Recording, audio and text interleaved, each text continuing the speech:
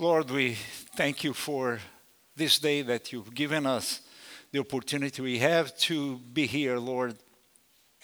We want to ask your presence in a special way this morning, Lord, that your Holy Spirit may be using your word, using my words to present, to bring it to our hearts, Lord, and that your Holy Spirit may be opening the hearts of each one of us this morning for your message, Lord, for your glorification and our edification, Lord. In Jesus' name we pray. Amen. Okay, if you have been here frequently, we have been going through the series in the book of Hebrews. Not the easiest book to study, but I think we're all learning a lot from that. I've been in church my whole life pretty much, and this series is bringing me a new perspective, a new understanding of many things, and I hope today we're going to make a couple more steps on that as we go in this journey. Chapter 8 is a special chapter in that sequence because the author of the book will tie together several things that he has been discussing in the previous chapter. So it's a good standalone chapter for us to understand the message. And one of the things that's going to give us an overall understanding is in God's plan throughout history. For example, is the Old Testament important for us Christians in 2023? Do we have to follow the rules from the Old Testament nowadays? All of them? Some of them? None of them? Can we claim the promises that God made in the Old Testament personally in our lives today? I hope I will answer some of those, or as we go through the Word, that the Word will answer those questions.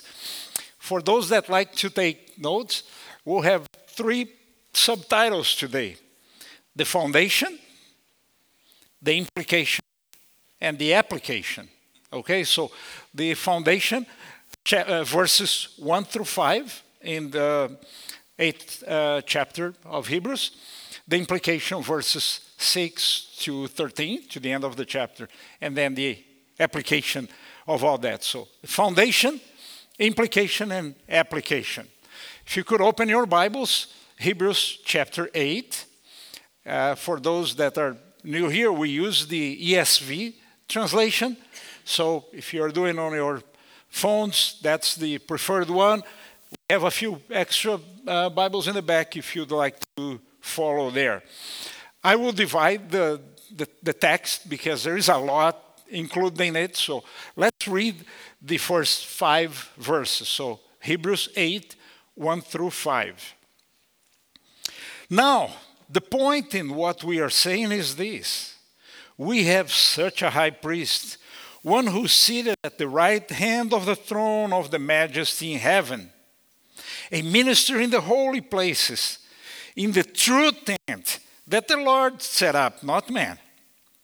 For every high priest is appointed to offer gifts and sacrifice. Thus, it is necessary for this priest also to have something to offer. Now, if he were on earth, he would not even be a priest at all, since there are priests who offer gifts according to the law. They serve as a copy and shadow of heavenly things. For when Moses was about to erect the tent, he was instructed by God, saying, "See that you make everything according to the pattern that was shown you on the mountain." This is the word of God. Okay, starting with part 1, the foundation. And I will make that part a little shorter because that part includes a lot of the topics that Pastor Chris has been covering in previous Sundays. And it also covers a topic that will be the theme of his next Sunday message. So I would just want to highlight a few points here. First one, I said that in chapter 8, the author was kind of wrapping up some things. that becomes obvious as he starts the chapter on the first words on verse 1. He says, now the point in what we are saying is this, right? He says, okay, you heard all these things. The point that we're going to make is this. And obviously, he is indicating he's going to wrap up a lot of the concepts that he has been going through in the book so far. We were talking the other day about Hebrews, and we can only imagine how difficult it would be to be a Jew, a Christian Jew in the first century, hearing the words of this book. A lot of the things that they had in high places, and properly so. The prophets, the angels, Moses, Abraham, the high priests. Jesus is superior to all of those. See that he is not diminishing the value of those. He's just saying, yeah, those are important. Jesus is more. Okay, the supremacy of Christ. So again, I don't want anybody reading this to say, okay, it's all gone, those are all unimportant. No, they were important, just that Christ is more important.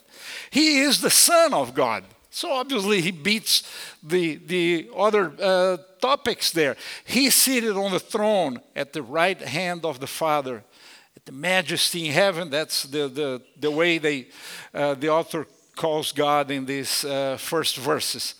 Now, in this first 5 verses, he talks about another thing that was very special, very valued by the Jews, the tabernacle, or obviously the temple that replaced the tabernacle afterwards. That was where the dwelling of God was among his people. That was a very special place. That's where they went to offer sacrifice, to try to cover their sins, to establish a relationship with God. And that's what the author is going to cover in these first few verses. And he clearly says, and Pastor Chris has mentioned this before, it's a symbol of what's yet to come. It's a symbol of what is in heaven. The tabernacle, the temple, all the activity that's happening there is kind of an illustration, a tangible illustration for the people to understand better God. Most of you guys know I'm an engineer. I love cars. I love car racing. So I'm going to use a little illustration here. The one thing that has evolved quite a bit recently is the simulator. The thing looks like the cockpit of the real race car. The driver sits on it, there are screens around, and he will drive in all these circuits all around the world to practice. And he will do that many times. Obviously, if he crashes, nothing happens. He resets and starts again and all that. That's particularly important for rookie drivers. This afternoon, the Grand Prix will be in Miami. There are 3 drivers that never drove there before. So guess what? These guys probably spent the last several months on the simulator. Now, it's very precise. It's not a video game that you can put on your TV or play at Acres of Fun. This is an elaborate thing. They have the elevation, the corners, the type of asphalt that they use, and the thing is monitoring the temperature of the tires, which don't even exist, but it's very precise. It's still a shadow. It's not the real thing. So to a degree, I want to have you guys imagine, probably Dave Lawson is thinking about his training on the simulator for airplanes. Similar story, just that I don't know much about airplane simulators. I know a little more about car racing. It's not the real thing. So that is the concept. What they were doing in the tabernacle, the high priest entering the presence of God, the Holy of Holies, it's all a symbol, something that was yet to come. When Jesus, our high priest, would offer sacrifice outside of the tent, he was not in heaven when he was crucified, and then he enters the presence of the Father with the offering, his own blood. Okay, that's the majestic thing about this parallel But again, stay tuned. Next week, Pastor Chris will elaborate a little more on the tabernacle and its implication. So I want to move to the implication of all this, because that's the center of what we're going to be talking this morning. Now, Hebrews 8 to 13, the author of the book of Hebrews, the majority of this text, he's actually quoting Jeremiah 31. So the words that he will hear as we read this text are coming directly from the prophecy of Jeremiah, some 700 years before Christ, probably 760 years or so before when the book of Hebrews was written. And you're going to notice the keyword covenant in this text that we're going to read. It appears 7 times in 8 verses. So it's repeated a lot. So he is definitely talking about covenant. And as he does throughout the book, he is comparing things from the old traditional beliefs of the Jewish people with the new message that Christ brought. So in this text, we're going to start seeing the old covenant versus the new covenant. That's the main topic of this chapter. Let's go through it again, Hebrews 8, 6 through 13.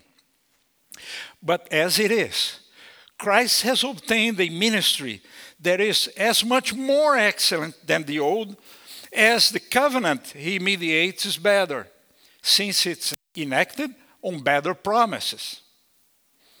For if that first covenant had been faultless, there would have been no occasion to look for a second.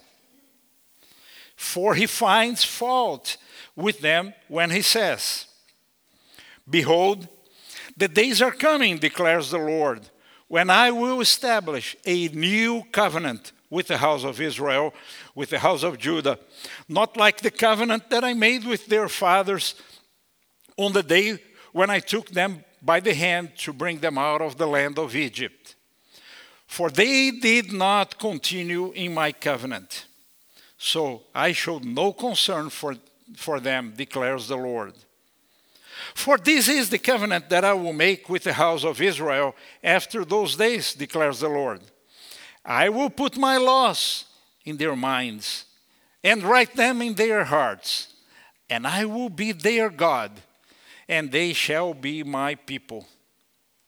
And they shall not teach each one his neighbor, each one his brother, saying, Know the Lord, for they shall all know me, from the least of them to the greatest. For I will be merciful towards their iniquities, and I will remember their sins no more. And speaking of a new covenant, he makes the first one obsolete.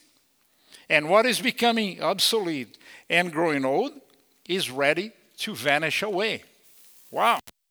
Some serious words here in this comparison. And let's start by solidifying, because covenant seems like a word that we only use on Sundays once in a while in church, right? So let's start by clarifying. It's a contract. It's an alliance. It's a deal. If you see in your bulletin, I called the sermon today a better deal, because that's what we're going to be demonstrating right now. Again, a contract. I could use several examples. I'm going to again pick something from my day-to-day experience. My company, Schaeffler, has Ford Motor Company as one of its biggest customers. It's almost $1 billion globally in sales between our company and Ford. We ship them millions of parts every month. Obviously, we have pretty serious and big contract with them. It's a thick book. I brought the first page here. It says Ford Motor Company, Global Terms and Conditions. So it's very clearly defined what they expect us to do and what they will do. So basically, we ship the parts and they pay us. But it's like 200 pages to explain how that happens and a lot of details about that. But it's a contract. So the covenant, again, a very churchy word. Think about it as a contract. You could be thinking of a contract you did when you bought a car, or a mortgage of your house, or a marriage. I mean, those are covenants that we make with other people that, fine, you do this, I do this. Okay? That's basically what it is. I picked two verses that kind of covered a little bit, in a summarized way, the two covenants. Let's look at Deuteronomy 29:9. It's probably the best one-sentence summary of the Old Covenant. Therefore, keep the words of this covenant. It's not working?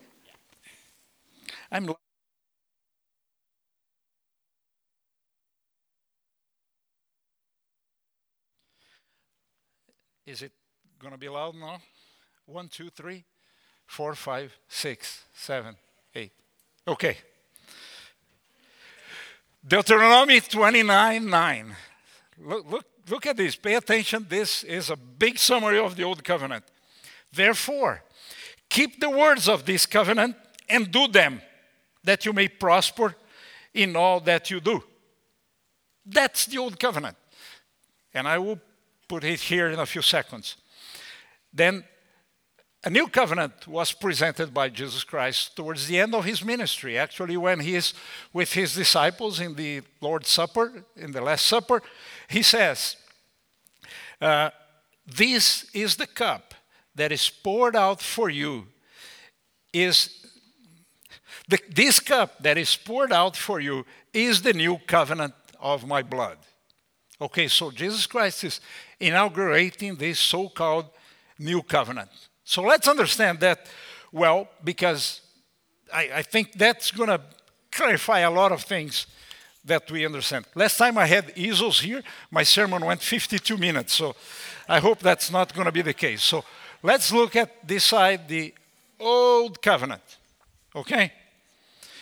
The foundation of the Old Covenant was God's laws. That was the basis, that was the premise when God delivered the contract to Moses. It was a contract based on his law. And here was the deal. Obedience, it was what was expected from the people. And what God was offering was material blessings. Okay? That's what we read here. Therefore, keep the words of this covenant and do them, that you may prosper in all you do. So, you take God's law, you obey, you get material blessings, prosperity, victory over your enemies, protection. That's what God offered. So, the center here is man's efforts. Okay, the obedience, it's something that they had to work on. And they were doing it very seriously. They were working on it. I mean, if you see the religious people of Jesus' time, they were working on that. And if you read the Old Testament, you're going to see prosperity and victory very connected with obedience. If you go through Chronicles or Kings, you're going to see the people get closer to God, they're blessed. They beat their enemies, their crops succeed and all that.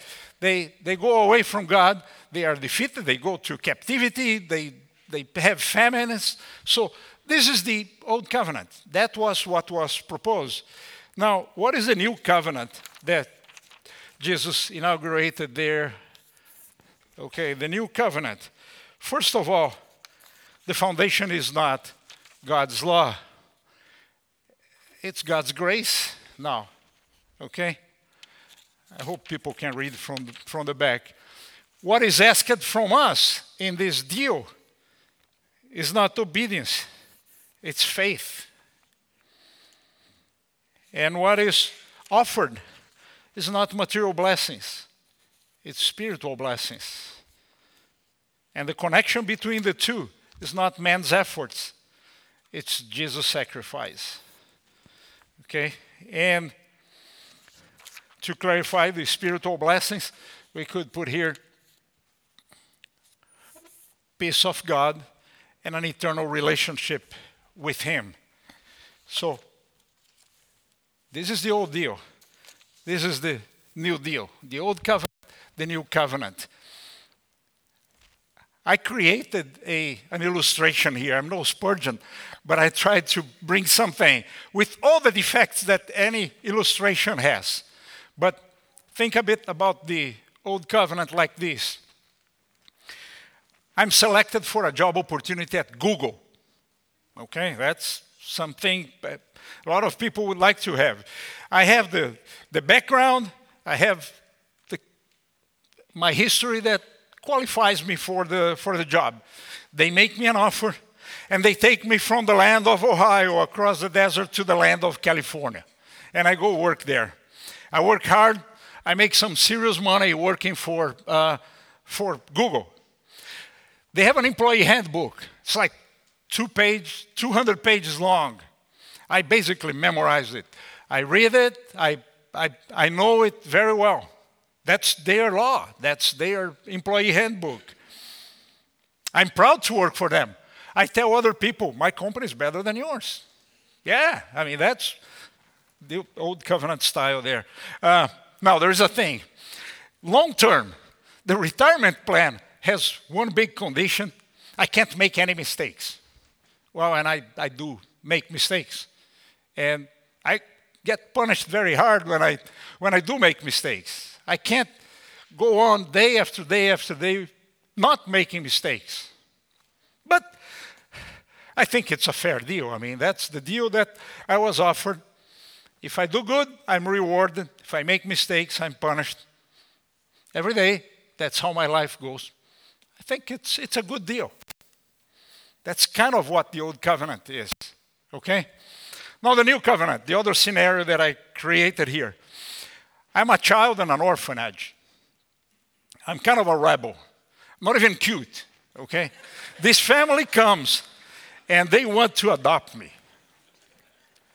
They seem to love me. They jump through the many hurdles of the adoption process. Enormous sacrifices are made to find a way to adopt me. I believe they love me. I want to go with them. I want to be adopted by them. And regardless of what I have done, or even what I do now, that I have been adopted by them, they still love me. Now, sometimes it's tough love. It's not always easy. But I know they love me. They don't give me everything I would want because they know better. Okay? And I love them. And I want to express my love to them because I recognize they love me. It's a fantastic relationship. I love spending time with them. And the best part, they assured me they will always love me. Nothing can change that. It's a better deal. That's the new covenant type of deal. That's kind of the best I could explain. But let's put some Bible verses behind it, not just my little story here. First of all, I can confidently say the new covenant is better than the old covenant because the author of Hebrews says that, right? I mean, verse 6. But as it is, Christ has obtained a ministry that is as much more excellent than the old as the covenant he mediates is better, since it's enacted on better promises. What are the promises here? Material blessings, prosperity, victory. Good stuff, right? I mean, who doesn't want prosperity, victory, protection? But this one has better promises. It's spiritual blessings. It's not for the next couple decades that we're going to be living here. It's peace with God, eternal relationship with Him. So, why is the new covenant better? Because it's based on better promises. Okay? And by the way, this verse says, mediated by Jesus Christ, so it's captured there. So what are we talking about? The spiritual blessings. Let's support that with some text. Ephesians 1:3. Blessed be the God and Father of our Lord Jesus Christ, who has blessed us in Christ with every spiritual blessing in the heavenly place. Okay? If we talk about peace with God, therefore, since we have been justified by faith, we have peace with God through our Lord Jesus Christ. Amen. Okay? Eternal life with Him. The best known verse in the entire Bible. John 3:16. For God so loved the world that He gave His only Son, that whoever believes in Him should not perish but have eternal life. So the promise of the new covenant is an eternal relationship with God, the creator of the universe. That makes this deal better than that. So, again, when the author of Hebrews is quoting Jeremiah, remember Jeremiah wrote that 700 years before Christ. So it's not like God created this plan, implemented it, and after a few thousand years He said, it's not working. I need to come up with a new plan. That's not the case. This had its place in history, and we're going to explore that a little more. But all the time when this was still valid, God was pointing to that one. I'm going to have another one. I'm going to have a better deal for you. Okay? Please make sure we understand that. And verse 10 is beautiful. I will put my laws into their minds and write them on their hearts, and I will be their God, and then they shall be my people. I remember I was a teenager the first time I read or the first time I understood this verse. And I said, wow, that's it. It's not a list on the wall. We don't have a poster here with how many? 600 and some 613 laws from the Old Testament, and we come, it's like, ooh, missed law 323, something like that. It says in this text that He will put His law in our minds and our hearts. In other words, it comes from inside. He loves us and we love Him back, and we want to do those things. It's not that obedience has no place anymore. It does, but it's not a contractual condition to get blessed. It's a consequence of having this better deal, a deal that's based in love, and we want to love back. So yes, we want to be obedient. Now, it's not that God doesn't give material blessings anymore. He does, not out of a contractual obligation. He does out of love. Do you see the difference here? So when you're reading the Old Testament, you can learn about God's heart. You know what He wants from His people, and that's all still valid. Please don't take out of this morning sermon that we don't need to read or pay attention to the Old Testament. That's extremely important. I mean, you will see the history of the lives of men that had a relationship with God. I mean, you read the Psalms from David, a man according God's own heart. I mean, all that teaches how this love that brought us this new covenant, how it should work and how we can praise the Lord that is offering that to us. So,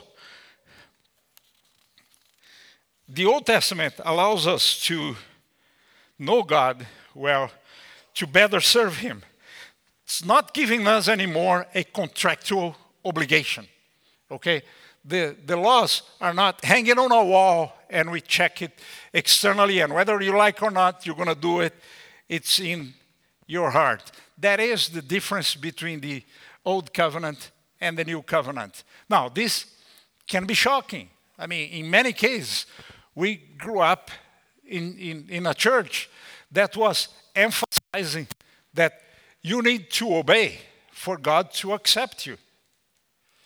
I mean, you may have had that experience, either explicitly or implicitly. I mean, there are, in many cases in our church experience, that it's either said with all the words, or it's implied that, hey, for God to accept you, you'd better obey His law. That's not here. It's grace. It's not merit for something that you have done. That's not in the new contract that is offering you there. You don't bring anything to this new contract. It's not the works that you do. So in many cases, many churches have been putting an emphasis on obedience as a requirement to be accepted by God. It's not. It's a consequence of being accepted by God, of having been accepted by God. Okay? The same way, material blessings. There's a lot of people going through the Old Testament and finding all the verses about prosperity and applying them today and demanding them from God because that's a contractual obligation. Well, you don't live at that time anymore. And if you want to read all the promise for prosperity, you need to read all the verses that talk about the punishment as well.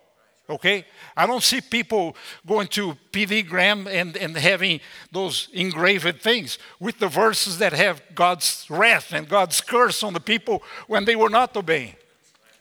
Maybe we should propose that to them, right? I mean, everybody would hang one in their house. I mean, cursed be you. And okay, I don't think that's a good business model there. So, again, why does this all matter to us? The God who created the universe, it's offering a better deal. By the way, this deal was offered to the Hebrew people, to the Jews, and it has been succeeded by this. So this is not on the table anymore. Even if after everything that I said, you still like this one better, tough. It's not on the table anymore. This contract is not optional anymore. Okay, so let's keep that in mind. So it's either this or you don't have a covenant with God. God is a perfect and holy God. And I'm going to the application now, okay? The topic number 3. We are unable to live without sinning. Like the people under the old covenant could never follow God's law perfectly.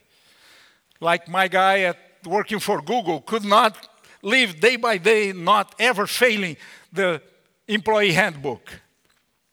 So, sin separates us from God. By the way, that's a thing that's valid throughout the history of our relationship with God. God is holy. Sin separates us from God. It worked there, it works here. It's always the case. We can't go to God with our sin. We can't go in front of a perfect God with the dirt that our sin carries.